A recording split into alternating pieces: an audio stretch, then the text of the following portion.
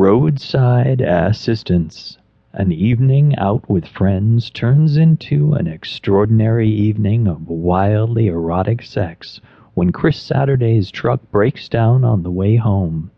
He couldn't have asked for a more equipped tow truck driver or one so driven to please him.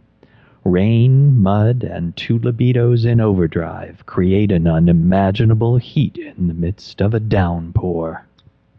The drive home from the city was a long one. On a beautiful late fall night, you could hear the cicadas singing and all the night sounds you couldn't hear in a busy, congested city. Though the commute is a bitch, it's damn peaceful.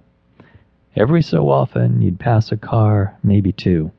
If you ever ran out of gas, you were shit out of luck because the nearest gas station was 15 miles away. The roads were another story. They're shit. Potholes, high grass on both sides, and disappearing yellow. If one wasn't used to driving these roads on a daily basis, it'd be a deadly commute.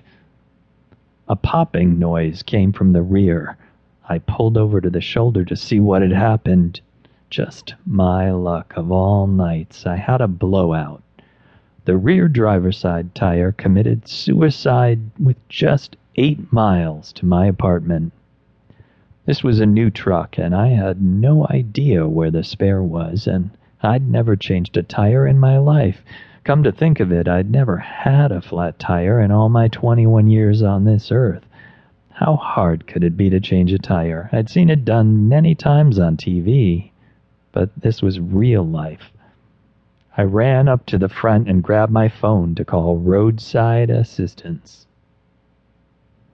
40 minutes had passed, and still no sign of the tow truck. I didn't like the idea of owning a gun. My dad insisted I carry some kind of equalizer, as he called it. It's made out of a shortened 4x4 wrapped in thick, heavy chains and topped off with copious amounts of barbed wire. I was ready to handle anyone or anything that decided they wanted to pop off. Bright lights blinked ahead. That was the signal I was told to look for by the dispatcher. Just in case, I had my hand firmly wrapped around my equalizer, ready to pounce if need be. The truck made a U-turn and pulled up behind my Tahoe. "Mr. Saturday, I'm Anthony Ashley with Ashley Towing," he said with a deep velvet voice. His southern accent was a complete turn-on. I couldn't help but check out his package through my window. Those jeans fitted him well, snug in all the right places. "Can I see your ID, Mr. Ashley?" As he reached for his wallet, I noticed his bulge, his shirt slightly ruffled in the front, giving me a sneak peek of his undies. He was a briefs man. "Thanks, just wanted to make sure. Can't be too cautious these days," I said, handing his ID back. "Totally understand. No worries. Tonight's my night off from murdering and robbing," he said jokingly. "Okay, a little awkward." "Well, of course I'm kidding.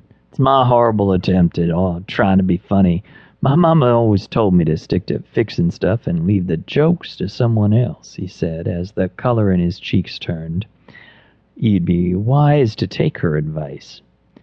He made his way to the rear of the car to check to see what exactly had happened. Gave me a perfect view of his ass as I spied through the side window.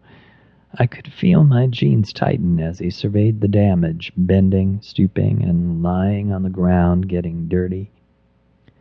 He shot a look in my direction. I diverted my eyes to the front, hoping he didn't spot me checking out his assets. I glanced up in the rearview mirror for a second helping. He dusted himself off and made a quick sprint to the driver's side. Folding his arms on the door, he tipped his fitted cap up, showing off his beautiful gray hazel eyes. "I'm gonna have to jack you," he said with a smirk.